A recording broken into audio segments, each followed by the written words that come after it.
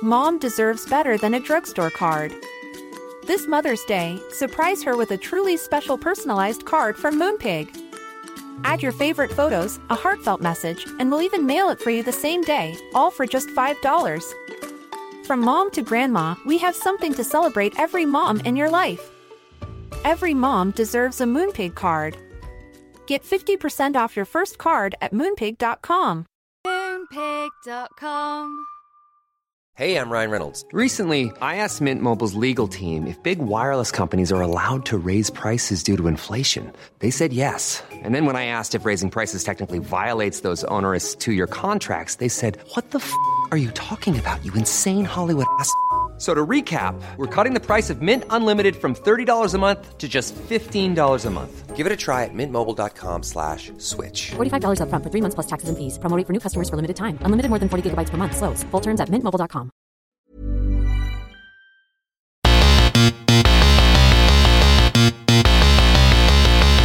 Good morning, good afternoon, good evening, wherever you are in the world. I'm Russell Tovey. And I'm Robert Diamond. And this is Talk Art. Welcome to Talk Art. How are you, Rob? I thought I'd slow down the intro. Why? Because you were being very sort of like robotic and cool. Robotic? I was and just speedy and I think sexy. I said Rob Diamond really fast. Okay. And sometimes my mum says that I talk too fast on radio.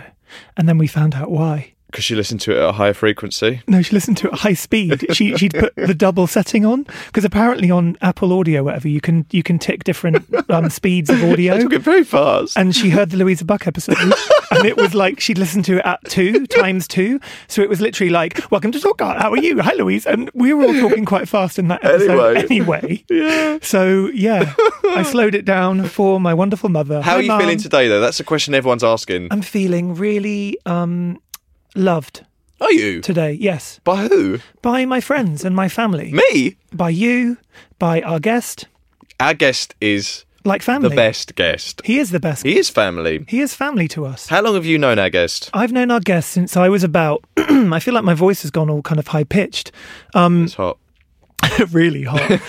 I've known our guest since I was about 26, and I first met him when I was in Tempo Shark, my old band, and I was having a bit of a panic attack, not like me, because I had to go on tour in America and I didn't know what I was going to wear. And I was at my friend's Nick's house and I was asking Nick what I should wear on stage. And Raymond, our guest today, oops, I just said who he is. That's all right. Our guest today was there and said, "I can help advise what you should wear on stage." And we had a little chat about ideas and things. And I immediately loved him. And that was the first time I met him. And he was studying at St. Martin's fashion on a master's with one of my other friends, Emma. And over the years, we became friends. And then You graduated in 2005, right? Yeah. And I, later in life, when I joined the gallery, bumped into him on the street outside a shop opening. And him and his partner were like, "Oh, what are you up to?" And I said, "Well, I'm working in a gallery now." And he said, "No way, we're collecting art and we love art. Like, we go to galleries all the time. Let's hang out." And that was when our friendship properly, went into family kind of zone where we became best friends. And we were eating lunch with each other, dinner together, three times a week. Never lunch. Who eats lunch? We just have glamorous dinners 3 times a week or something. And I was seeing them all the time, going to exhibitions. And over the last kind of 12 years or so, we've just grown together in the art world. And it's been such a joy. Yeah, they are a joy. But today we are joined by Raymond Berthold. Hey, that was very sweet. Thank you very much. You can talk at my funeral, please. Honestly, it's very touching. So Raymond, hopefully not too soon. You are an incredible fashion designer, for those who don't know who you are yet, but they will after listening to this, of course. Menswear fashion design. Menswear. But actually, it's not menswear anymore. No, it's gender neutral. Hot. And that's actually happened because of the art world. It started off as a menswear brand, like way back after graduating, after coming back from America. I started a menswear brand. And then loads of people in the art world, women specifically, started also buying it directly from me at the studio. And women don't care if it's men's or women's wear. If it fits them, it look good, they buy it. It's different with men. If you have a women's wear brand, men don't buy that. But so it just started morphing. And then also I decided to sort of design with both genders in mind a little bit, in terms of colour. But that's a recent thing, to think of both genders in mind. it sort of naturally happened like over the years, really, and now it's like official. So we definitely also photograph women, and when stylists come and pick for shoots or for if there's a stage performance or whatever it is literally 50-50. Wow. For female and male artists. I think it's really exciting. And it wasn't planned, and I wasn't even thinking about it at the time, but it came totally natural. And I love it. I think it's really nice. And the brand is your name? Yes. Right. Yes, my surname, which confuses a lot of people because Berthold, the brand's called Berthold. My name is Raymond Berthold, but Berthold is also a first name. And that sort of confuses a lot of people. Berthold's a first name. There's like You're Bertolt Brecht, and yes, of course, Bertolt Brecht. You know how much I love Brecht, Russ. You love Brecht and Artaud. Oh God, yeah. So lots of people when they meet me first, they always say, "Oh, hello, nice to meet you, Berthold," and then I never know what to say. I always say, "Should I say no, I'm not that nice? I'm stupid as well." So I run with it, and then eventually maybe someone will point it out, or I don't even care. And actually, your clothes, I see them more and more and more. I go to openings of exhibitions, and often, like, oh my God, the person on the front desk, or the director of the gallery, or the owner of the gallery, or the artist who's putting the show on are all wearing Berthold now. It's like become the kind of art world fashion brand. Yeah. And there's something so cool about that, because I think we all discovered it, and it's not... Because before it you would were have been one like, of the first, Rob. Can I just say you to were be there from season 1. Not to blow my own trumpet, but actually I really was there, because one of the first things you ever did was at the other store, which it was called B Store at the time. Yes. And you did a bag. It was like a rucksack that, when you opened it up, became a raincoat. And I was just, at the time, this is probably, what year was that? Oh my God, this would have been 2007, I think, or 2009 actually. 2009. Really? That late?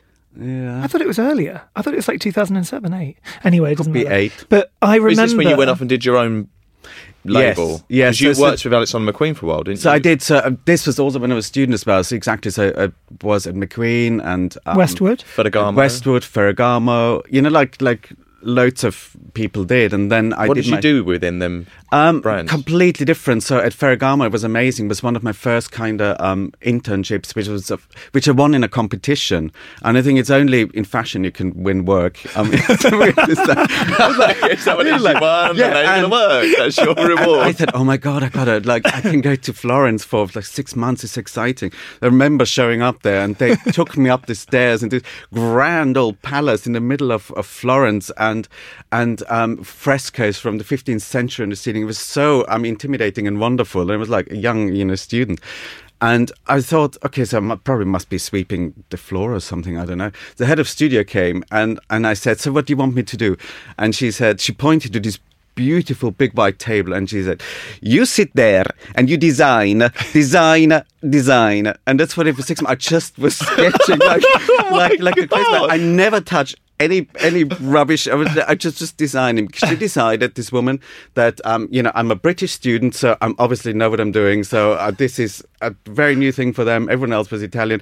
They were way more qualified. They knew what they were doing. I had no idea, but I sketched for 6 months. And when we had a fitting and they brought in fitting models, she gave me the scissors to shorten the skirt, and I was just shaking because I had no idea what I was doing, and everyone was just like looking at me like, that bitch came from London. Who is that? Who is that? Did any of your designs go into production? Yeah. Wow. Yeah. That is and awesome. I even saw it, but I didn't know at the time, because the fashion cycle, you work 6 months out, until I was walking down Bond Street, and suddenly I saw my things in the shop window. I was like, wow, this is actually really nice. No way. I never knew that story. That's it's so really, cool. really unexpected and very sweet, and also probably ruined me for the next internship. That was Ferragamo. That was there was a Ferragamo. So who's the head of Ferragamo? Are they called Ferragamo? Yeah, so it's the Ferragamo family owns it. Okay. But you don't really interact with them very much at all. They came in for when we had a presentation, but it was mainly the head of studio who just gets everything done. And she was very fiery,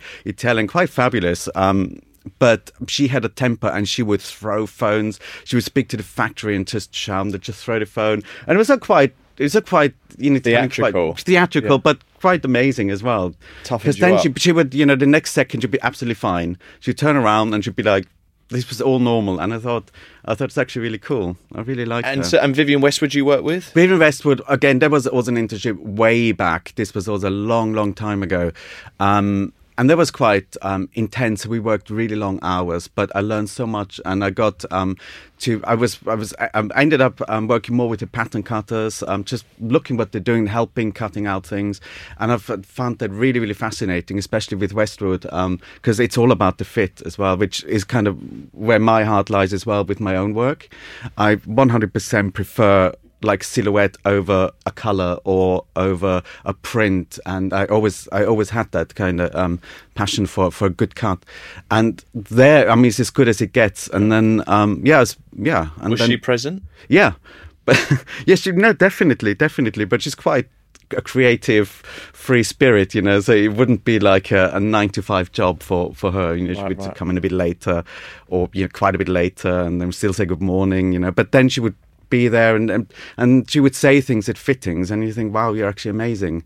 You know, she had a very, very sort of original. Like what? Like, can you remember any? Just the way she would suddenly say, no, cut this or this, you know. And you think, I'm not quite sure. And then it just was wonderful. Yeah. Just a very kind of unique vision. Yeah, unique vision, not just fashion. It was much more like in all the research that we bring to the team to look at, the books, none of them were fashion in that sense. They would be more a sort of historical books about, I know, like knights in their armor and she would like certain things about that rather than fabrics. And the same with print as well. There would be a painting, and then that, you know, a season later you would see that on a dress, you know, like where things would be taken out. So I think she's very, definitely very sort of artistic more than. I always remember meeting her at a friend's house and chatting to her about art, and her knowledge of art was just second to none. I mean, you know, about ancient art as well, from all different periods. And she had such a unique take on all of those times that made it so interesting and made me want to learn. Do you know what I mean? Like, she has that kind of enthusiasm for art. This is inspirational. And history as well. I always found she's definitely more sort of interest in anything that surrounds fashion, like all the inspirations are, rather than the business side or, you know, and that's what it takes, you know, someone, because there are lots of other people who, you know, like in the company who sort out other things, but she's the one who sort of gave the creative input. She's incredibly visual. I played Tintin at the Barbican years ago, and she came along to see Tintin, and she wanted to come backstage afterwards to talk to us all about the show and the visuals and our costume. She was really like, look at what I was wearing costume wise and how it transferred from like the comic book to like reality and how that worked, and it was amazing. And everyone was like, Vivienne Westwood's coming back, and we were like, what? That's so cool. Because she's a proper icon. Like, she's a historical figure, isn't she? Oh, definitely. And what about Lee McQueen then? Did you have experiences with him? Yeah, so that was my. This was another internship. Was I think 6 months there as well before doing my master's degree, and that was a different experience again. Every fashion house is such a different vibe, and there were lots of students and interns and we worked really, really long hours. And where was it based? In just off near here actually, near King's Cross, right? Just around the corner. I can't remember what the street is called. It was almost like a sort of townhouse. Okay. And it was really beautiful and also quite exciting. And the team was really young, and so we worked on all the showpieces. So we literally like spent every night like dyeing little bits of fabric in different shades of grey to create like a dress that had like 10,000 little bits sewn on and just all this kind of really creative stuff. And it's quite strange because if you work for someone like that, everything like the whole collection is quite secretive in a way before the show. It's not kind of inclusive where you don't know where this is all going. You just work on pieces that are quite out there and crazy, and we work with really strange materials that you know don't necessarily think it's fashion, and then you see it at the runway show, and it just becomes this amazing kind of spectacle, and it's almost like theatre, and it's really, really beautiful. And so that was really interesting because at fittings, and we weren't allowed to attend. It was literally Lee at the time. Was he present? Yes. But he was more locked away in his office, I'd say. And then there was Sarah Burton, who is now the creative director, and she would assist him. And with that fitting, it was like maybe 4 people behind, you know, closed door. So we never really knew where all of this was going and what the whole collection looked like. That's so exciting, though. Because then by the time the show happens, it's like you suddenly see his master plan or something. It's really, and really you've helped proud, to build it. yes. Exactly, yeah. Must be when so you exciting. think, oh my God, this is the dress I worked on for like 2 months. So was any of your works at the V&A in the last retrospective? Retrospective. You know, they had that massive show about 3 years ago. I loved that show. Yeah, amazing show. I didn't see it. You didn't see it? No, because I wasn't here. There was a reason why I didn't see it, and I can't remember, when was it?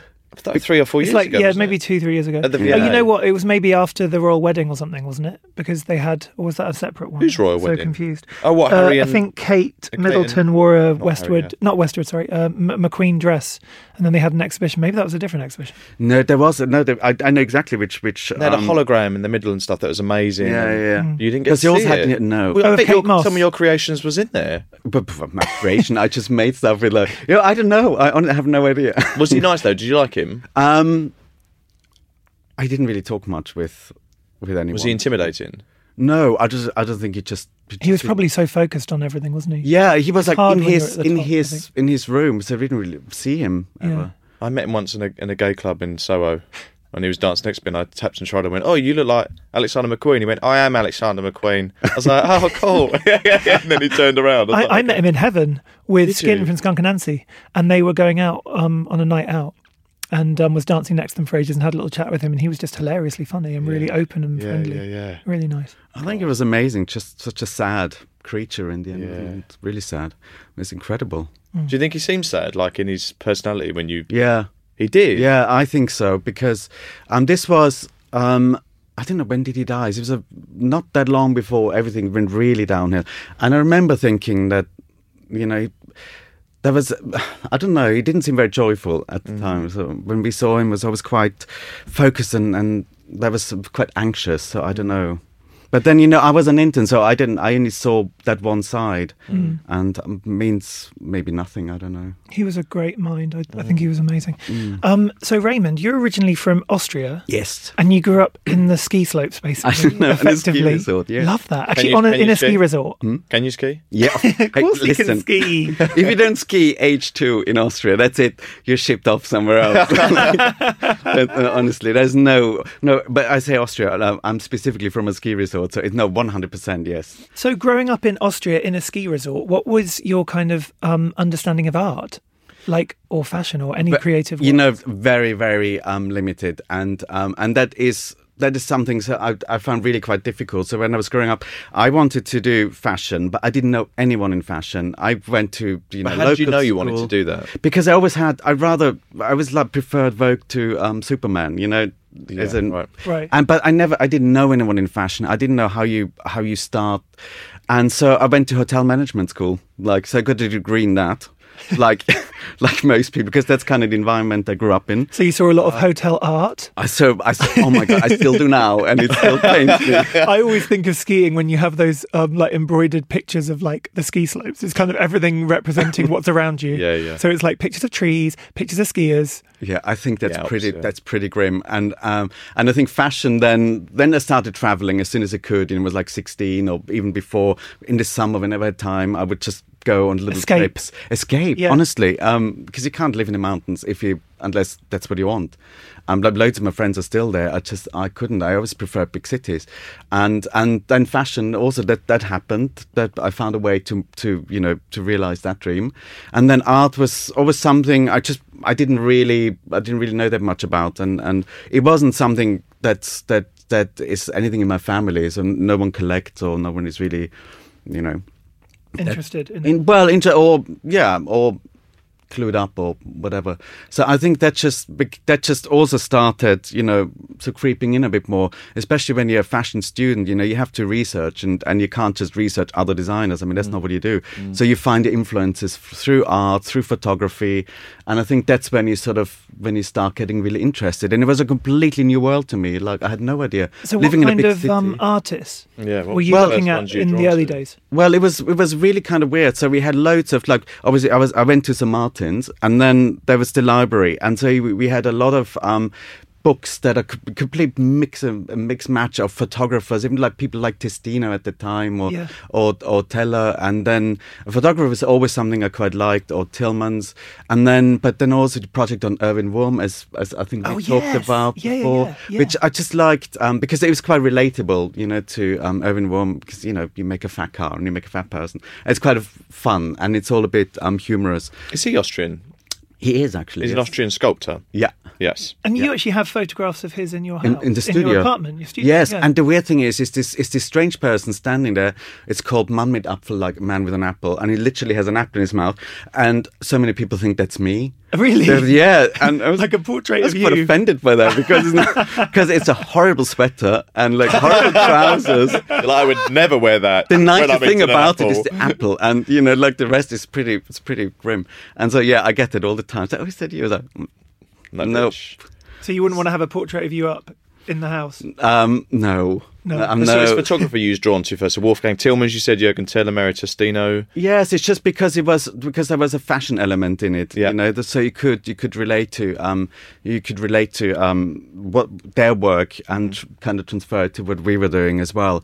And then color wise, whatever, you know, like with so many pictures, and this was sort of, now everything is on Instagram and everything is on Pinterest, and I see it with interns. They come and like when they come for an interview, I see like all the same pictures they show me. You know, it's all it's I think it's much more a kind of universal. The research, I think, it's gone a bit lazy. Okay. And we just went to the libraries and we just found like this obscure old, and also old image. Well, there's more chance of finding stuff that other people haven't seen when you did it back then. If you went to library, it's like, well, if someone else has seen this publication, they might have this reference point. But if they haven't, then it's new to you. Whereas with Instagram now and Pinterest, it's like more and more people would have access and exposure, which is great. The world we're in, you're going to see more things, but it limits like the genius of finding something like unique. Do you know what I mean? Yes, you'd have thought, okay, so there's now you've got the world at your fingertips, right? You can easily, but for some reason they all have the same like 100 images, and I've seen them over and over again. There's always like a trend. I didn't know how that happens, but it's a little bit. And then at some artists we had all these old Vogues going back to like 1890s. What? Really? What? How old is Vogue? It's just next door. Yeah, how old is it? 1890? Yes. Have a look it's actually just next door. Go in the library. But was it only available in like Italy at that point? Or you know, I have no idea. But it started. The fashion magazine started in 1890. Yeah. But no, I'm pretty sure actually because then they've like all the bound editions from there was like 2-3 years. Cool. You should definitely check that out. It's very cool. And so you look at things like that, That's you know, amazing. and I didn't know that. Wow, no, it's really that's fascinating. Amazing. What a reference. Going back that far. Yeah. And they're all sort of bound and reprinted, and they're all in. Yeah, you're right. I've just looked it up, and it says founded in 1892. Yeah. As a dignified, authentic journal of society, fashion, and the ceremonial side of life. Vogue. Vogue. Wow. Strike a pose. Vogue. So what was the first thing you bought for yourself? Because you are a serious collector now. You and your partner, Paul Ettlinger, who we both know as well. Dr. Paul. We love Dr. Paul. Who's Finnish, isn't it? He's Finnish, his heritage. His mother is Finnish. His mother is Finnish and finished. Right. And she was a sculptor. Yes. Because I swear that's why he has that love of sculpture. He's a sculptor, but also painter. Yes. But she's a sculptor first, but then she had problems with her hands in older age, and she started painting. It's quite prolific, I have to say. So in Finland?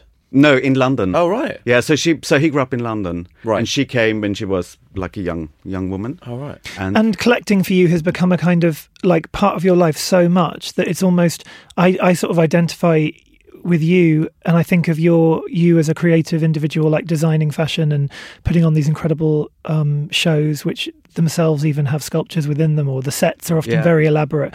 But I also then just like hand in hand with art. Yeah. The art and it's world. not even just the art world, but it's like actually with artists and creative people. Oh yeah, you're and, a supporter, patron, yeah, benefactor. Totally. You're always, and also like sharing ideas with people. And I find you and Paul to be so generous, because you often like host people at your flat in South London. You bring people together. We bring people together, and you do it so effortlessly and with no kind of purpose or agenda. Exactly, that's the word. Yeah, it's kind of like very open and for ideas and new ideas. Oh, it's very true. We probably I think I probably spend more time in the art world than in the fashion world. Yeah.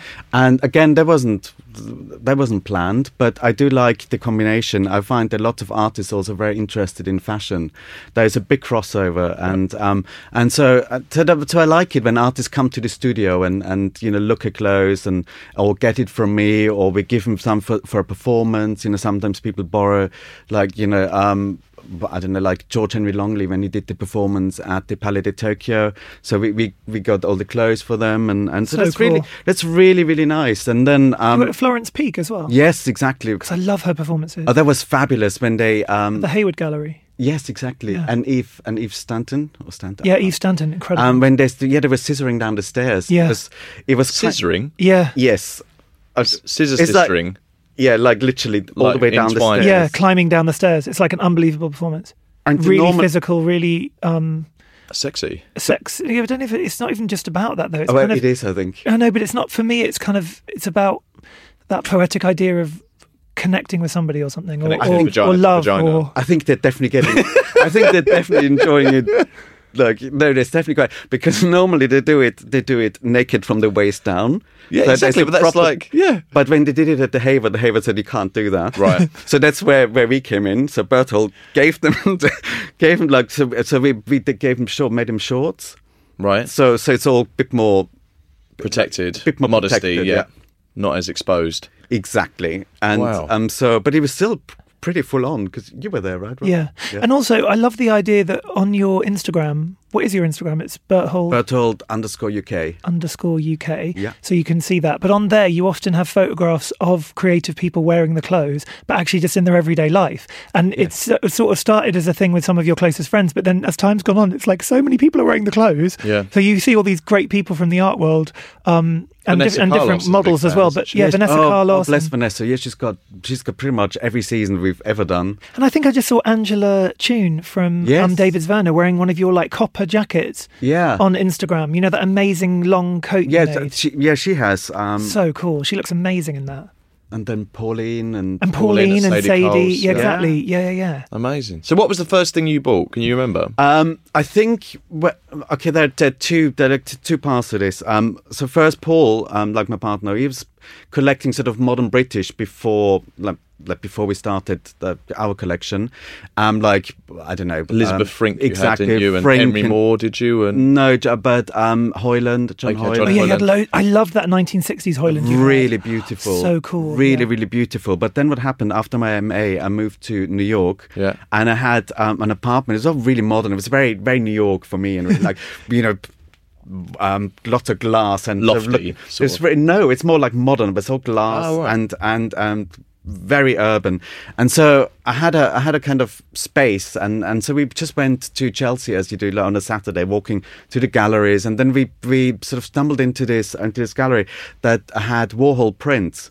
I was like, this is actually quite New York, right? You have to have a Warhol print. And so that's where it started. So we've got a Warhol print, and then what was it of?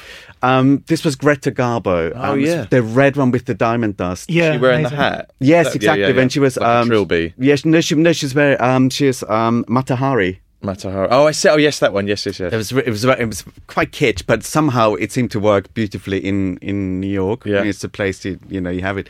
And then we bought more. And then a few more, and then in New York or more Warhol. In New York, more Warhol prints, right? Yeah, so we had quite a few of them, and then you then I moved back to London to start my own brand, and then we got more involved in the art world, and then you shipped them all back from New York. We shipped them back, but then we had we started collecting contemporary art together in London, and that was when we first started properly hanging out, all the time. Yes. And I remember just thinking how exciting it was. You guys had such a joy, and you kind of made me really excited. We'd go to openings together, and it would be like seeing the art through new eyes or something. Yeah, we were really like kids, but there was a real passion there, and there still is. Yeah. And at the beginning, I didn't know how that all works. The contemporary art world, it's not that straightforward. If you go to a gallery or if you go to like an art fair and say, "Oh, this is great. How much is it? Can we have it?" And then they said, "Well, no, who are you? What else do you have in your collection?" Like, no, I don't think. I'm like, okay, or it's already sold. It's not like fashion, or you have to kind of sort of justify prove yourself, don't you? Justify why you should be having this. And I'm like, okay, this is a bit. I didn't really understand. Now I get it. It makes sense, and I would do the same if I were a gallery. But so did you sell the Warhol prints to then buy contemporary work, or? Yes, we did actually, because we thought let's start with a clean slate, no more prints. Yep. And you haven't collected editions since, have you, of anything? That's been like one of your rules of your collecting, hasn't it? Yeah, no, I don't think. I think the only edition you guys bought was Sculptures, and they're from Counter Editions from Rebecca Warren. I was going to say Paul has it on his office desk. Yeah. One of her incredible sculptures. Yeah, it's MC. really beautiful. Yeah, but that's different because Rebecca's editions are so special. In a way, they're not just like they're quite small editions as well. Yeah, exactly. Like It's like with the 40. Warhol ones, they're between Hand-painted. 200 and 500 or like Edition size, yeah. And also, the thing I felt with you guys was this idea of you wanting to support now. Because Warhol's no longer even here. Yes. And while it's great to have it, you guys were never, to me, interested in status You or wanted emerging. that, because some people want to have a Warhol print. So when people come around for dinner, they're like, oh, you have a Warhol print. It's a bit like having a Damien Hirst painting or, something quite, which is People associated recognise it. with Yeah, success status, and status. yeah. Yeah. But I felt with you guys, you were much more interested in what it's gone on to grow into your collection. You want to be part of the journey of supporting emerging, new so, art. yeah. Definitely. So, but there's also we're doing both. So we collect emerging artists or young artists, and then but we also have established as well. So we do a little bit of a combination. Yeah. And I think that's quite a good way to to also build a collection. I think it's nice when someone like a Magali Reyes sits next to an Isa Genskin, Yes. or or then you have a Philida Barlow and a Sarah Lucas, and then like Jordan Wolfson, and none of them are particularly emergent, but and then you get like some really young, like Athena Papadopoulos, who's like this mad I love that sculpture we have in this sitting room, Yeah. which is kind of next to Clara Lydon. And it's on a carpet, isn't it? It's on a Athena's carpet, and piece. everyone loves it, but no one gets it. It's like this. I get it. I love it. Everyone thinks this is fabulous, Yeah. but what do you think? Why? And I think good. it's brilliant. So you sold the Warhol prints, Yeah. and then from that you then went and found what graduation shows, or you just started visiting No, younger just galleries? also I think it started with art fairs as well and galleries. It's just going to lots of exhibitions because we kind of started that in New York, spending Saturdays It was going a to pastime as well. Yeah, it was definitely a pastime. It was really, really exciting, and because in London, I always thought galleries are not so accessible. You can't just wander in. I thought, I know better now, but it was all a bit more intimidating, and we didn't really know how it all works. And in New York, it just seems very inclusive. You have like one street, another street, another street. That's why the grid system in Chelsea works, because It's you can be a fantastic. tourist there and you Yes. can wander in and out. It's not elitist. You Yeah. can go and get a spot at lunch, do a bit of shopping, and carry on going. No into one even galleries. looks at you like No. the gallerist. No one looks at why are you in here. Yeah, like, what you're wearing It's or basically anything, almost like a space. You just walk in, have It's like going shopping. yeah, and it's fantastic. And then so we got sort of used to that sort of Vibe. and did the same in London. And then you realise it's actually no different here. With most galleries, but, and that's how it happened. And you have kept some of the early works from the initial collection, like your George Condo painting, yes, which I think is hilariously funny. It's not your favourite, though, is it? No, I hate it. You hate it. I shouldn't hate even it. say that. I hate You it. can say it. Of course you can. It's no, Why would you Paul not loves move it. that? Why I would you love not it. sign that back to a gallery or move that? No, I I mean, would- like no, right now, we- if you wanted to sell something, what would you do? How would you go about it? Yeah, definitely offer it back to the gallery. Right. We wouldn't put it into auction. No. I think I also learned that. I think that it's very disrespectful to the gallery, and so we don't do that. And actually, we're not really selling anything. No. Probably. It's more of a feeding system. Like I always found that when I bought like things and then I offer them back to gallery, it's not like I take that money then to go and buy a car. I take that money to then support emerging Buy artists and something keep it else. going. So it just keeps it accumulating. It is a feeding system. Yes, and so we would definitely offer it back to the gallery. But then with the condo, Paul loves it. Everyone loves it. I love it. I think it's a brilliant love one. it. I hate it. But I don't really understand. Have you condo. still got it up in your house at the moment? Yes, it's hanging. I see it every It's in morning. your kitchen. In the kitchen, every Best. morning I have a coffee. I'm looking at the ugly woman with the tits out. I don't know. But it doesn't offend me that much either. So it's not. Yeah. Otherwise, I probably would have hidden it by now. Mother's Day is around the corner. Find the perfect gift for the mom in your life with a stunning piece of jewelry from Blue Nile. From timeless pearls to dazzling gemstones, Blue Nile has something she'll adore. Need it fast? Most items can ship overnight. Plus, enjoy guaranteed free shipping and returns. Don't miss our special Mother's Day deals. Save big on the season's most beautiful trends. For a limited time, get up to 50% off by going to BlueNile.com. That's BlueNile.com. Mom deserves better than a drugstore card. This Mother's Day, surprise her with a truly special personalized card from Moonpig. Add your favorite photos, a heartfelt message, and we'll even mail it for you the same day, all for just $5. From mom to grandma, we have something to celebrate every mom in your life. Every mom deserves a Moonpig card. Get 50% off your first card at Moonpig.com. Moonpig.com. So as you've gone on collecting, the beauty of what happened was it started to kind of mix so much with your designing. And I remember starting to notice elements within your designs that had almost subconsciously sort of been informed from art. And there was one collection you did, because often Raymond's early collections were literally the only colour he would use. The palette was pretty much black. And it was all about, even today he's wearing head to toe black. But it's all about the shape and the volume of the clothes and the silhouette and all of that. But as it went on, I swear to God that art somehow brought colour into your actual designs. And you did that amazing collection where you pressed different coloured fabric on top of each other. And then you had all the kind of, what's it called, the threads or the edges. You could see all these multicolours, and it was like pink and green and blue maybe. Yeah, like different primary colours. Yeah, and then I remember you saying that was inspired by an artist that you started to collect, Clara Liddon. Yes, because we have the poster painting, you know, where they stuck like loads of posters, like, I don't know, 50 posters on top of each other.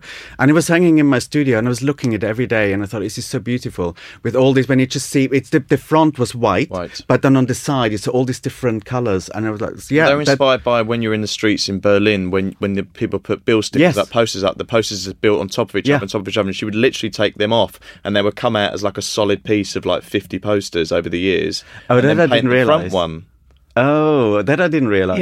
So it's got that sense of time passing and layers and history. Time capsule, but then it's been whitened out. Then it's been kind of. I thought she actually recreates, like, I think they're found. Maybe she has done, but I think most of them are found, aren't they? I wasn't sure if they were found, but they could well be, because I also thought she takes bins off the street. Yeah, that's like trash. You had a trash bin, didn't you? No, because we were, because I quite was into it for a bit, but then Paul said, no, it's been stolen, I can't take that. And then I thought about it, so actually yes, it is. You know, and it had trash in still. She kept the trash in, some of them, didn't she? There was a great show at the New Museum in New York that I saw that had the poster works, but also had a whole installation of bins, and it was actually an incredible show. I really like Clara Liddon. Was this from all around the world? Yeah. Go at night. She had that. She has a coat, and she has all like the tools in the coat to like pull the bins off of the pavements, and then she'd steal them and ship them somewhere else, and then put them in the gallery. I love the idea, but I agree, I actually don't want to buy it because it's been stolen. I think I'm too Austrian like that. You've got an amazing light by her, like a light work. That has a bulb in it. It's a canister, isn't it? It has spray painted like pink or something. Yeah, and we use it as a light at in the sitting room. She's very Dada, actually, isn't she? That's very Duchampian to kind of use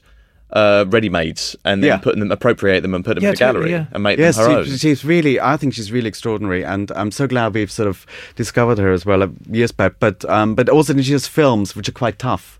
I find her quite hard to watch sometimes, you know, when she sort of beats herself up, and it's really. Well, she actually beats herself up. Yeah, she's really just. It's quite hard to watch. You know, she's really struggling with I've with not seen things. That either. Yeah, I saw her show at, in Berlin. I think at Neue Gallery maybe. When we were there, and we went together. Didn't we? with Aidan Turner. It was a really interesting use of space. Like she's really good at. She has that neon line going through everything, through the space, and there are a lot of big plastic. Which was linked to your light, actually. Yes, I think the pink line that you had. When she sprays, on furniture, just sprays them and then takes the masking tape off, so you've got like a clean line through. It's very cool. Yeah. It is. Do you still collect her work now? Not for a bit, actually. I haven't seen her do a show recently. No, and haven't seen much. She's so good. She'll be coming back soon, I'm sure. Definitely. So what's your taste now? Do you think your taste has altered like through collecting? Because you said at the beginning for Paul it was modern British, and then you went into like pop art, and then now it's emerging, and that's very German. Her style was kind of, that time was Matthias Feldbacken, and which is also in my studio.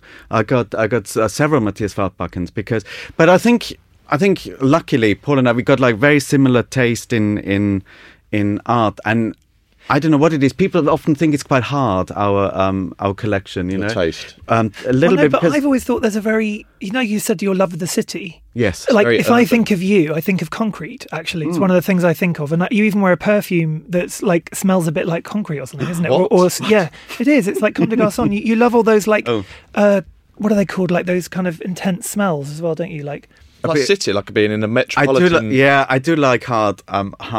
You're absolutely right. So concrete is definitely a theme in the collection. In the collection, and but again, we weren't really aware of it. But then suddenly look when someone says, "Yeah, you collect a lot of concrete," and we don't, but we have quite a few. Because no, but there's definitely like an aesthetic and a way of looking at the world, which I see in your designs and also in your photography when you do your shoots. You know, for the campaign, but also in the collection you can see it, and I think it's got more and more a strong theme as it's gone on almost. Yeah, because I do like, as I said earlier, I do like silhouette and shapes rather than prints, and so figurative I like, but we don't collect it. So much rather of abstract or even sculpture. I'm quite keen on sculpture also because we live in a modern building where we don't have so much wall space. Yeah, it's a lot of glass. So what you do, you either don't put anything in there or you put a sculpture in there, and that's because of the sunlight as well. You don't really want drawing. Yeah, also because literally we haven't got a wall. Yeah,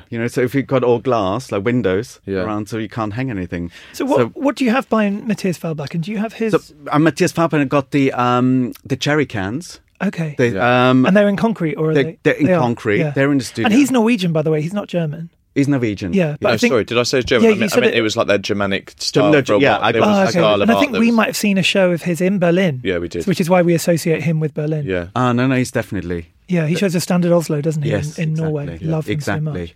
No, he's really cool. And then we've got what else have we got in the studio? Let me think. We've got like books, like books of. There's like a kebab skewer going through. Yes, really, so cool. Really rough. They're all psychological books. They're all like really Freud and yes. It's amazing. Yeah. But that's in storage sadly. And then in the studio I have two cardboard, so ripped up cardboard boxes behind behind glass, and then he paints over the frames as well. Yeah. So it's very cool. How would you describe the overall style of your collection now? Oh God, I have no idea. I'm probably the worst person to. I honestly, I don't know, but I think it's very personal. Yeah. That's what I would call it. So we don't collect we collect from the heart really more than with the brain, and so it is definitely very personal to us. And I think it has a strong personality, the collection, though, and I think it reflects both of your personalities, because you, to me, are a bit sort of calmer, maybe more cerebral, and then Paul is very sort of social and high energy and very funny, and you've both got a kindness. Paul's very and a vocal warmth as well about straight away about what he likes, what he doesn't. Paul's super instinctive, isn't he, with his taste? Whereas I think you maybe stand back and think, in a different way to him, and you can feel that in the collection. There's like a kind of not a tension, but like something going on. I don't change my mind. So once I know, I know. Right. And I think Paul been more like excited very quickly, and then like a day later, like I'm not so sure now. Yeah, right. Yeah. Right, do you think you've made mistakes? Would you class them as mistakes in your collection? I don't think so. No, I don't think so, because we usually buy what we like. Yeah. And then you're not making a mistake, are you? Because you love it. Yeah. If you think financially, then maybe sometimes you could say, oh dear. But then you never know, do you? Because 20 years later, something might end up becoming. Exactly. It's all about time and perspective. Exactly. And then you buy. And like you say, if you buy something you love, and you can't go wrong. Yeah. Do you ever use art advisors or anything like that? Yes, that actually there was a bit of a game changer. So we worked with this fabulous lady called Aphrodite, which the name alone is like wow. We're big fans of Aphrodite. She's amazing. Aphrodite Gonu. Or is she just like Aphrodite Gonu. Okay, good. Oh yeah, and she started out at Sadie Cole's gallery. Did she? Yeah. Yes. Yeah. And then she went off and did art advising. Yeah. I actually saw her the other day for dinner, and I'd said that we'd interviewed Sadie on our podcast. And she said to me that working for Sadie was so incredible because it was the only gallery she went to where Sadie said to her, one of your roles while you're here is to take our collectors to other galleries. And she was like, what? Why do you want me to take them to other galleries? And she said, but Sadie wanted to educate her collectors so that they would go to all different kinds of galleries across London when they visited. So say they were visiting from France or from America, they would organise a little tour for them to go around all kinds of galleries, from like the youngest gallery to like maybe, I don't know, David Zwirner, whoever, like the bigger ones. And then you'd get to educate your collectors so that they would end up being more responsible when they're collecting. And I thought that was so interesting. But you know what? And that then led to her becoming an advisor because she got all these connections to all the different galleries. So in a way, she ended up leaving Sadie's, but she ended up, it actually came from that experience. And I just thought, how cool. Do they still have a friendship? Yep. Yeah. So how did that come about for you? So we met Aphrodite through a mutual friend, and not in the art world. So we had dinner with her a few times, and then we just started, chatting, and because I didn't even know an art advisor, what you need it for, what's the reason. And then so we started working with her, and it changed everything. She's got so much integrity. She's got great taste, and also when you go to a gallery. And you say, what do you have on your books? And they say, we work with Afro. The doors open much more. It's this whole thing we said earlier, when they say, well, who are you? Who else do you collect? And why would we sell to you? You might be flipping, I don't know. But if you work with an art advisor, it's basically almost like a calling card, and they know you're serious. They know you building a nice collection, and you're serious about it. Let's just explain what flipping is. Yeah, so you're not going to take an artwork from the primary market. So you might buy a painting for £5,000 and give it 2 years' time. Maybe that artist's career's got bigger, or 5 years' time, and then suddenly that work could be worth £100,000. Or 6 months. Or 6 months. You never know with these days. It's all a bit mad. And then sometimes people will be buying those works just as an investment, not because they love it or they want to live with it, but they're buying it purely as a way of moving money around or whatever. And then they buy that artwork, and then we'll take it to an auction house 6 months later and sell it for £1 million or whatever and make profit. And that's kind of what we all wouldn't necessarily want to happen, at least within the first 5 years of owning an artwork. Of course, people might need to move things around at times. It's life, and sometimes people get divorced or people die, like George Michael just passed away, and the collection goes on sale. Things happen. The collection, by the way, was advised by Aphrodite. By Aphrodite. Yeah. Really? She was advised. That was her thing. Yeah. To the Michael Goss Michael Foundation, and she helped them set up that museum in Dallas, and it was a real passion for George and Kenny, and I really respect Kenny still. I think he's a great guy. So, but it's interesting, so that when you work with an advisor, they also help to educate you in that way and how to do it. And if you do want to sell something, it's fine, but try and not do it too quickly, and also take it back to the gallery first. Offer the gallery first. Yeah. Got it from. It's all about respect, I think. Yeah. And that's something I learned, and I like that.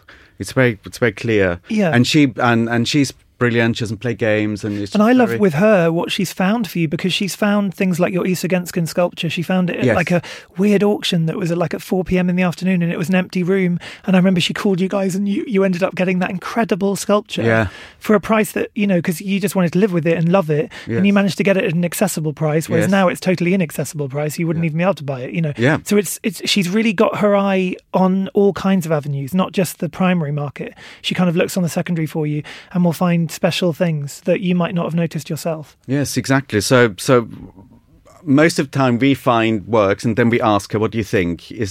Should we get it, or is it just get her take on it? And then the other time she would email us saying, okay, there's this, I'm at an art fair, and there's this young artist, I don't really know, but it looks amazing, and I think you would like it. So it's really nice. It's very playful the way we. It's nice to have a sounding board. Almost. Do you try and run everything by her? Everything. That's kind of our rule. And do you ever go against what she says? Because when you live with someone who's quite, oh my God, it's beautiful, you get everything. Do you ever go against, does she ever turn around and say, don't get this, and you guys are like, we still like it and get it? We might have done that, yes, but usually we don't. Usually we don't, because I always say to Paul, there's a reason why we work with. So she's got the deciding vote, and I think it's very important. And how does it work then? No, go on. But how does it work, financially or whatever? How does it work, with an art advisor? How do you guys? Do you pay a wage? Does she get? Is she? I think they're different. Everyone does a different thing. So I think some people are advisor. They work on a commission base, right? So if from the gallery, they work with gallery, or I presume so. Yes. Yeah. But I don't really like the idea of that. I think that makes it a bit more kind of murky. If you know. Definitely, and also these days you have to. You have to be transparent about that. So if the gallery is giving an advisor an amount of money, you have to put it on the invoice so the person buying it knows. Oh, really? You can't keep it secret, because otherwise it's bribery. Yeah, good. And it's completely illegal because it is murky. Yeah. And actually, I think most advisors now get paid either a commission. So say you buy an artwork for £5,000 and you get a 10% discount, that will go to the collector, they buy it, and then the collector will pay 10% to the advisor, and that's a much better way of doing it, because at least it's all very clear that way. Right. And the collector's been given the discount and whatever, or you just give them a salary. So some people are on permanent, monthly wage or whatever. Yeah, that's what we do. So we have a retainer every month, and it doesn't matter if she shows us one work or 20. And I think it's nice because we also have because she's not always in the country, it's like a weekly call with her, just to run things, just talk about what we have, what we should do, if there is something, if she's seen anything, if we've seen anything, or we just email her pictures, and then on that day we go through them, and I think that's a really nice way of doing it. And is that retainer negotiable price-wise, or does it retain stay what it is each month? Oh, I think it totally depends. I have no idea what other art advisors do. This is literally something we came up with. And then also depends how much you work with an advisor. She has got many clients, and some very big ones, and she also creates a Cycladic museum. They're different levels. And that museum's in Athens, isn't it? It's in Athens, and it's really wonderful. And so everyone... And she's Greek heritage. Yes, Greek, yeah. And she has some of the biggest Greek collectors. She advises them. And it's quite interesting because I've spoken to art advisors over the years, and they've got to be so careful not to take on collectors who might be trying to buy the same thing as the other collector they represent, because you have all these politics going on. So you do have to really think about your roster of collectors. It's not as simple as just taking everyone on that comes to you. You have to really kind of work it out. It's quite interesting. And are there any artists you love at the moment? Looking at God, there's always new people. So we just bought a Mandy El Sayed from Chisenhale. So we bought, because we saw her show at Lima Mop in New York, and so we bought that. What is that like? Well, so the show was really beautiful, and it's grid paintings, and there's cutouts of kind of newspapers or images behind, and it was beautiful. But the one we bought, they didn't have to show us, so it was a PDF, and I saw it for the first time last night at opening, and as it turns out, because it's quite big, it's big, I realised that it's a massive vagina.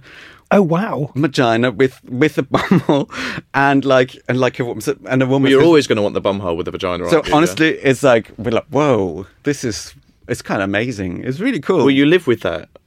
Or yeah. It's not. It is quite big actually. So I'm not sure. It either has to go to the office, or we have to figure it out. But it's in the show at the moment, so we haven't even got it. And that's at the Chisenhale Gallery. And you're a patron there, aren't you? You and Paul. Yes. I'm a patron of Chisenhale. Yeah, I love the Chisenhale, and we need to go down there and check that out. But you think that's a good show? Yes, a really, really beautiful show. And I think so would you buy that through Lehman Malpin? Was that gallery? That's what we did, yeah. And they just signed her up, actually. Great. As in announced yesterday. Oh, great. Enough. Yeah, it's very new. And you have actually, talking about the Chisenhale, there's an artist called Ed Fornielas who did a really big show at the Chisenhale maybe 3 years ago or so. Yes. And you've actually collaborated with him within your fashion brand. Yes. So explain how that whole... Oh my God. So because I was a big fan of his work anyway, and then because I think it's really cool, it's got an aesthetic that I think it's just something different. And I wanted to do a collaboration, but I was scared of artist collaborations because fashion art is a bit of a weird one, because I'm too respectful to artists to say, I don't want to just paint something and then put it on a T-shirt. I think that's just a shitty way of exploiting someone. It's just a bit lazy, isn't it? It's lazy and it's exploiting someone's talent, and I think it's not really nice.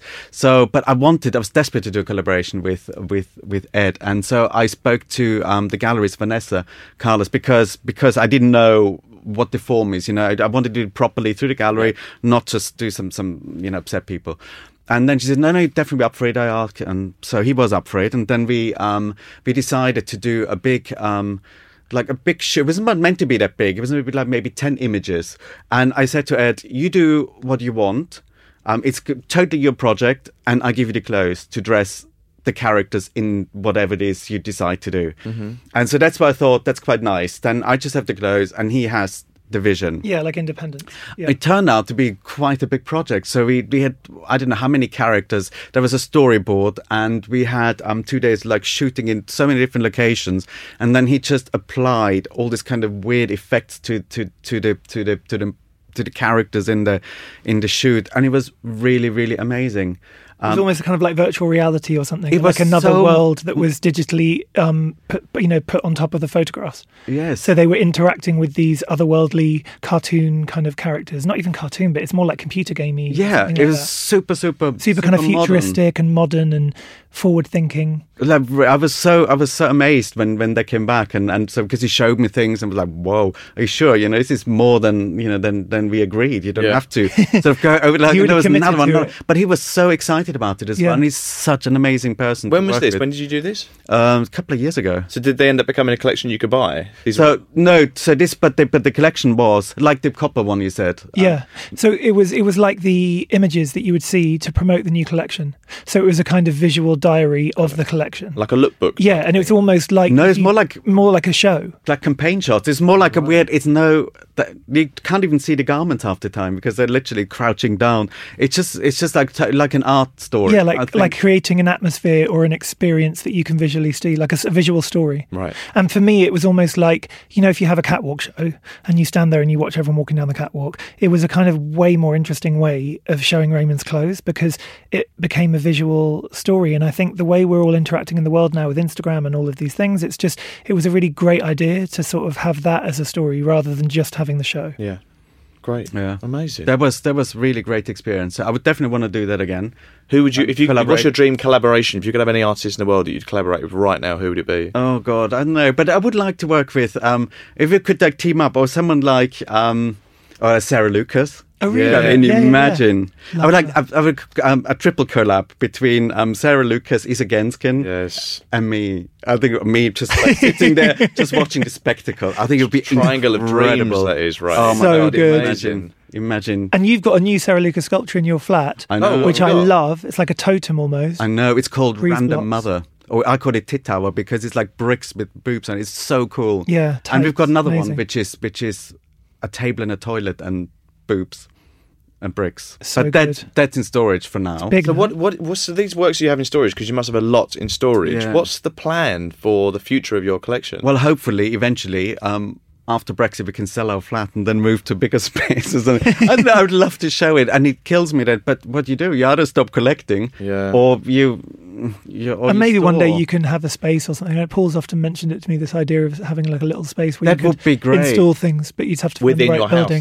house, you'd have people over like you do now, but then you'd have like a little museum wing or something. Well, I'm sure. Or I'm just sure we're going to have a separate- wing, or a separate just building or something. Yeah, maybe we need to get something in Margate. Exactly, yeah, who Margate's the That would be so cool. Margate's the thing. Get Yeah. get a little a space. Well, you're very welcome by the seaside anytime. So You are we the ask, gatekeeper of Margate. we ask every guest who comes on the podcast 2 very important questions. I know. I've listened to your podcast, and it's not going to work like that because I've got some very important questions. Ooh. I'm going to ask you. Oh. Yeah. So that's not how it's going to be. Wow, because I feel like car.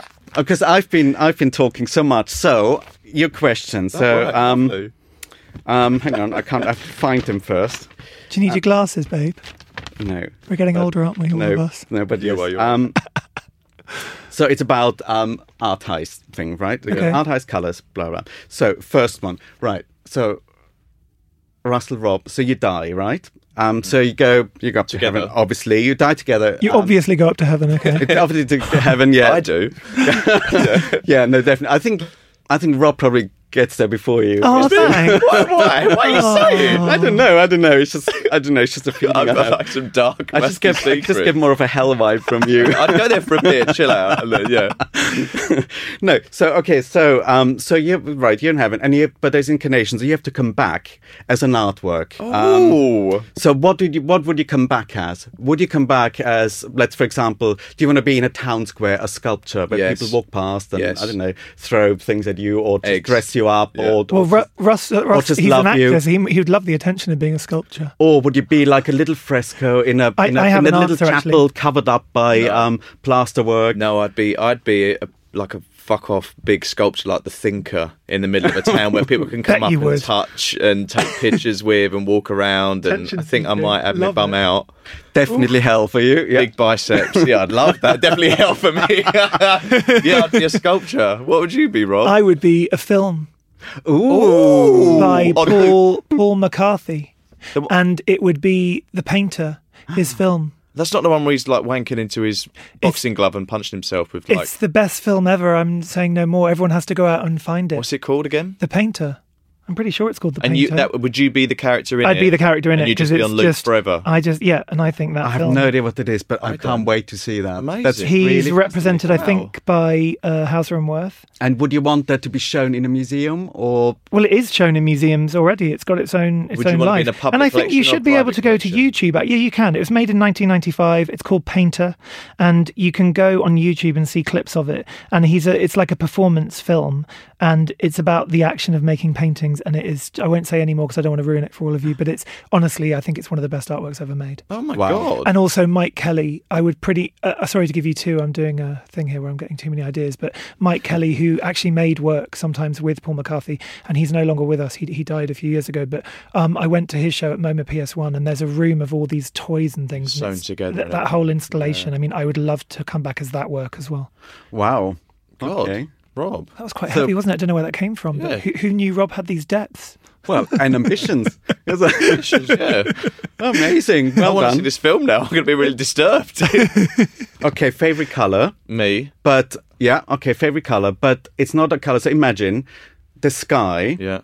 Okay, it's no more blue. It just can't be blue. So it has to be a color for life, and that color is constant. Oh, So it's God. not just changing a T-shirt to red. Well, so what color would you want to live in? What Well, I was going to world? say, when you said colour, I was going to say Battleship Grey. I love that, like a bluey grey. Well, you have It's my to in favourite thing, but I London. don't want the skies to be like that because that'd be incredibly depressing on a Yes. daily basis. So it has to be something bright and vibrant, but I'd give it like a light, dusky pink.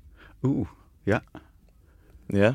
I was going to say a kind of almost fluorescent pink orange, because the sunsets recently in Margate have just been these insane colours, and I find myself just sitting on the steps by the sea watching the sun go down, and I'm obsessed with the way the colour can sort of literally the whole sky in Margate can become this pink, but it's not like, it's kind of very bright pink, But pinky that all the orange. time would do your head in. No, I wouldn't, babes. I love it. I feel super calm when I'm in that around that colour. It's really weird. I think I need help, but I really feel You calm. feel super calm around neon pink. Yeah. I'm not sure which world I'd rather live in, though. If I had to pick between the two of you, I I'd go don't know. dusky pink. You'd be with me. I might go night. Or you go fluoro pink with me. This is like a competition now. I can't believe you've turned the tables. That's not Oh no, hang fair. on. There's Genius. two more, but There's two very more quick one. questions. Yeah, no, because exactly. So this is now again for both of you. If you have to give, let's say you give me an artwork, I have to make into a garment which you then have to wear to an event. Oh, What would wow. it be? What would it be? What artwork would you want me to make into an outfit? So, well, it'd have to be, I would think it'd be a photograph or a painting that would then be made into a suit. Right. That's Okay, what I you're would thinking see. suit. So, yeah, I'm thinking suit because Yeah. to an event. So I would probably have like a Picasso blue period painting that very you would classy. then, very classy, thank you. And Yeah. then you'd have the canvas and you cut the canvas up and make it into a suit. But it would definitely be a painting, I think. Well, I've always been really inspired by the Belgian fashion designer Dries van Noten, and I've always loved when he uses kind of tapestries and textiles. So it's not necessarily iconic, famous artworks necessarily, but because his history with his family, they had like carpets and I don't know, or tapestry making or something in his family, I think. So he grew up in Belgium with that kind of strong aesthetic. So for me, that's some of his favourite collections is when he's done things like that. So I would love you to take the Bayer tapestry. Yeah, I knew you would say that. Because we just got cut that. it up. We Cut just it got up it and and cut make it up it into a- and have it as like really sort of almost like going to the Met Gala. Yeah. Consider and I it would rock done. up with all the kind of history You'd and have the a long bloodshed. train on that. Exactly, a long Yeah. train, but all that kind of like history of like war and humanity and Yeah. all of that kind of depth. Oh. And I would love that. Or Hieronymus Bosch, you could get like one of his, universes and But get you all never know those. where you are. What do you No. mean? Like with his, when you never know All the different levels. how everything Your works face. together. Yeah. So people are very confused when they look at you. Well, I am a very confusing human being, so I'm You up are. for that. You're cryptic. I'm very cryptic. What's and your I- last question? Okay, the last one. Now that's a very straightforward. So Russell, Yeah. what do you think? What artwork represents Rob? So what do you see when you look at Rob? A bank What suit. sums him up? Well, actually, the girl with the red balloon.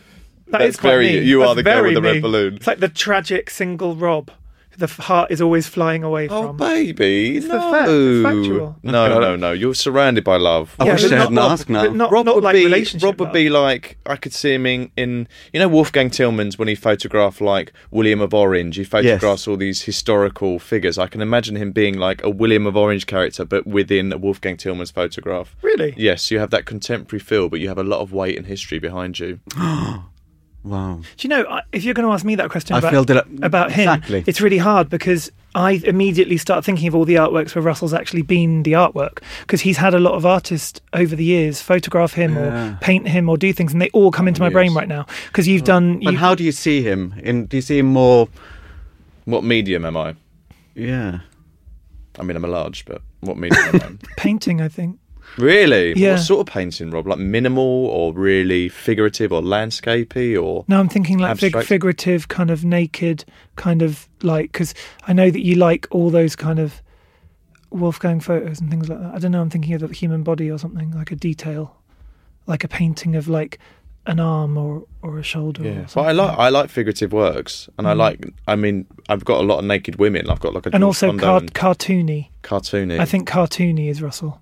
Wow. Yeah. I feel a lot of love here. Maybe like a You cartoon two painting. look at each other's eyes. Very sweet. But the weird thing is, I really am finding this hard to answer because I immediately think of who have you been painted by, babes? Because you've had quite a few people. And that photograph My you did. Bum by Daniel Sinsel. Your Bum by Daniel Sinsel. But what was the photograph that was done in New York where he hand touches the photos? Oh, yes. There's a photograph of me that's been done, and I did Eddie Peake's performance at the ICA where I was him as Youssef the muse. Nabil. Yes, Youssef I was Nabil, there. yes. Youssef Nabil. Yeah. So there's a photograph of Russell in bed or something. Tracy's drawn me. Tracy's drawn him. Yeah. There's so many artworks that I Wow. think of. That's what came to my head, weirdly. Wow. Well, that was an easy one. Well, how No, did that you get was- out of it, though? Yeah, what's your favourite Oh, colour? did I? What's your favourite favourite colour? Oh, that's not why I did it. My favorite color. Oh God, this is a really tricky one because everyone thinks it's black, and it probably is. Because That's good. because, and it's not in my collection. I use a lot of color, but black. I think there's something very elegant, very calm, and it's not. If you look at every other priest, they're all black, and it's just. I think there's something really, really, really peaceful about black, and also black in clothing makes it all about the cut and the silhouette rather than everything else. So, and that's probably where my heart lies. And if you could take any artwork home, what would it be? If you could do an art heist yourself and I steal probably an would. artwork. Oh, I think it would be the top 2 floor of Tate Modern. All of them. Yeah. Just turn up with a truck. No, not the artwork. Put it all just in. the floors, just the floor, because it'd be great to live in, and then the turban halls to show the collection. Oh, It'd be your own good collection one. in there. So you won't be Yes. taking anything else. You just want the space. Yeah, I want the museum. Heaven. I said That's a it's good not answer. allowed. No, that is allowed. Wasn't I meant love to say that. something humble. You're like, Oh. taking out all the art, goodbye. Bye, and guys. I'm having the 2 Fuck floors. off. I'm I just in want now. space. I want Yeah, space. it's incredible It would be great to have Yeah. wall space. Like that. Yeah. So before we say goodbye, Yeah. you've Yeah. actually brought us gifts. Yes. And we haven't opened them yet. So Oh, good. if you We're gonna pass open that them on one air. over to No. us. so Is that for me? This is so generous of you. it's not generous. It's very easy. Well, this is the paper that's the bag. You're lovely boys, Bags and with it's just- paper in. Aw. So we're opening beautiful Bert Hold bags right now, and it has his brand Oh sticker my on god, it. yes, Bertha, BERTH. Oh wow! What is Oh, it? it's beautiful. I love it. I that's haven't so got one either. cool. Thank you. That is He's amazing. given us the most beautiful embroidered, talking of embroidery and tapestry and everything, scarf, and it's got the Berthold name kind of very subtly embroidered out love on it. that. We'll take a picture of us in this. We're going to wear really this when we nice. take our, It's our nice. What's it picture. made out of? Italian. Beautiful. It's like an Italian, but so there are two. There's like one side is cotton, so it's warm around the neck, and the other side is like so we call it parachuting, which is super techy Italian material, Which you love, and don't which you? reflects light, and it's just really nice. Oh, it's gorgeous. That is And I thank don't you so weirdly, much. I have so many of your clothes from the last kind of 10 years or more. Yes. And I don't have this one. So No. thank you, clever Well, man. we'd have to wear this for the photographs now Yeah, because everyone's going to be big what's it look time. like. And also, I thought color-wise, this because black hell and Yeah, whatever. It's actually definitely. fun enough. This is You're like a wearing kind of black green. and you're wearing green. Yeah, it's green. Beautiful. Is his black? Black. Yeah. Oh, I see. Well, I got the green because I'm glad I got the green. It's Well, you're wearing green beautiful now. Green. I know. Well, I love it. Wow, amazing. Well, You Thank are you very, so very much. generous. No, what an not at amazing all. guest. Not at all. Turning And the you're the table, first- turning the tables on Talk Art. Yeah, and you're the first fashion designer we've had on the show. Yeah. Wow. And the last. And maybe the first collector as well. I can hear you saying, yeah, I think we've had you are. people who do collect, but you are seriously... This is just like an episode of firsts. Well, Raymond Berthold, thank you so much for joining us. It's been beyond a joy. And for everyone listening, we'll post as many images as we can onto the @TalkArt Instagram. If you're listening on Apple Podcasts, please leave us a review and you can rate it. I think you can maybe even give us 5 stars if you think we're good enough. We love you. That's not like trying to bribe you into giving us 5 stars. But anyway, we'll be back very soon. Thanks so much. Thank you, everyone. Raymond. Thanks, Raymond. Thank you. Bye. Bye. You've been listening to Talk Art with Robert Diament and Russell Tovey. Follow us on Instagram @TalkArt, where you can view images of all artworks discussed in this episode. Recorded at Spiritland London by Anthony Shaw and edited by Gareth Isles. Subscribe to Talk Art on iTunes and Spotify. Give us a rating and write us a comment. Thanks for listening.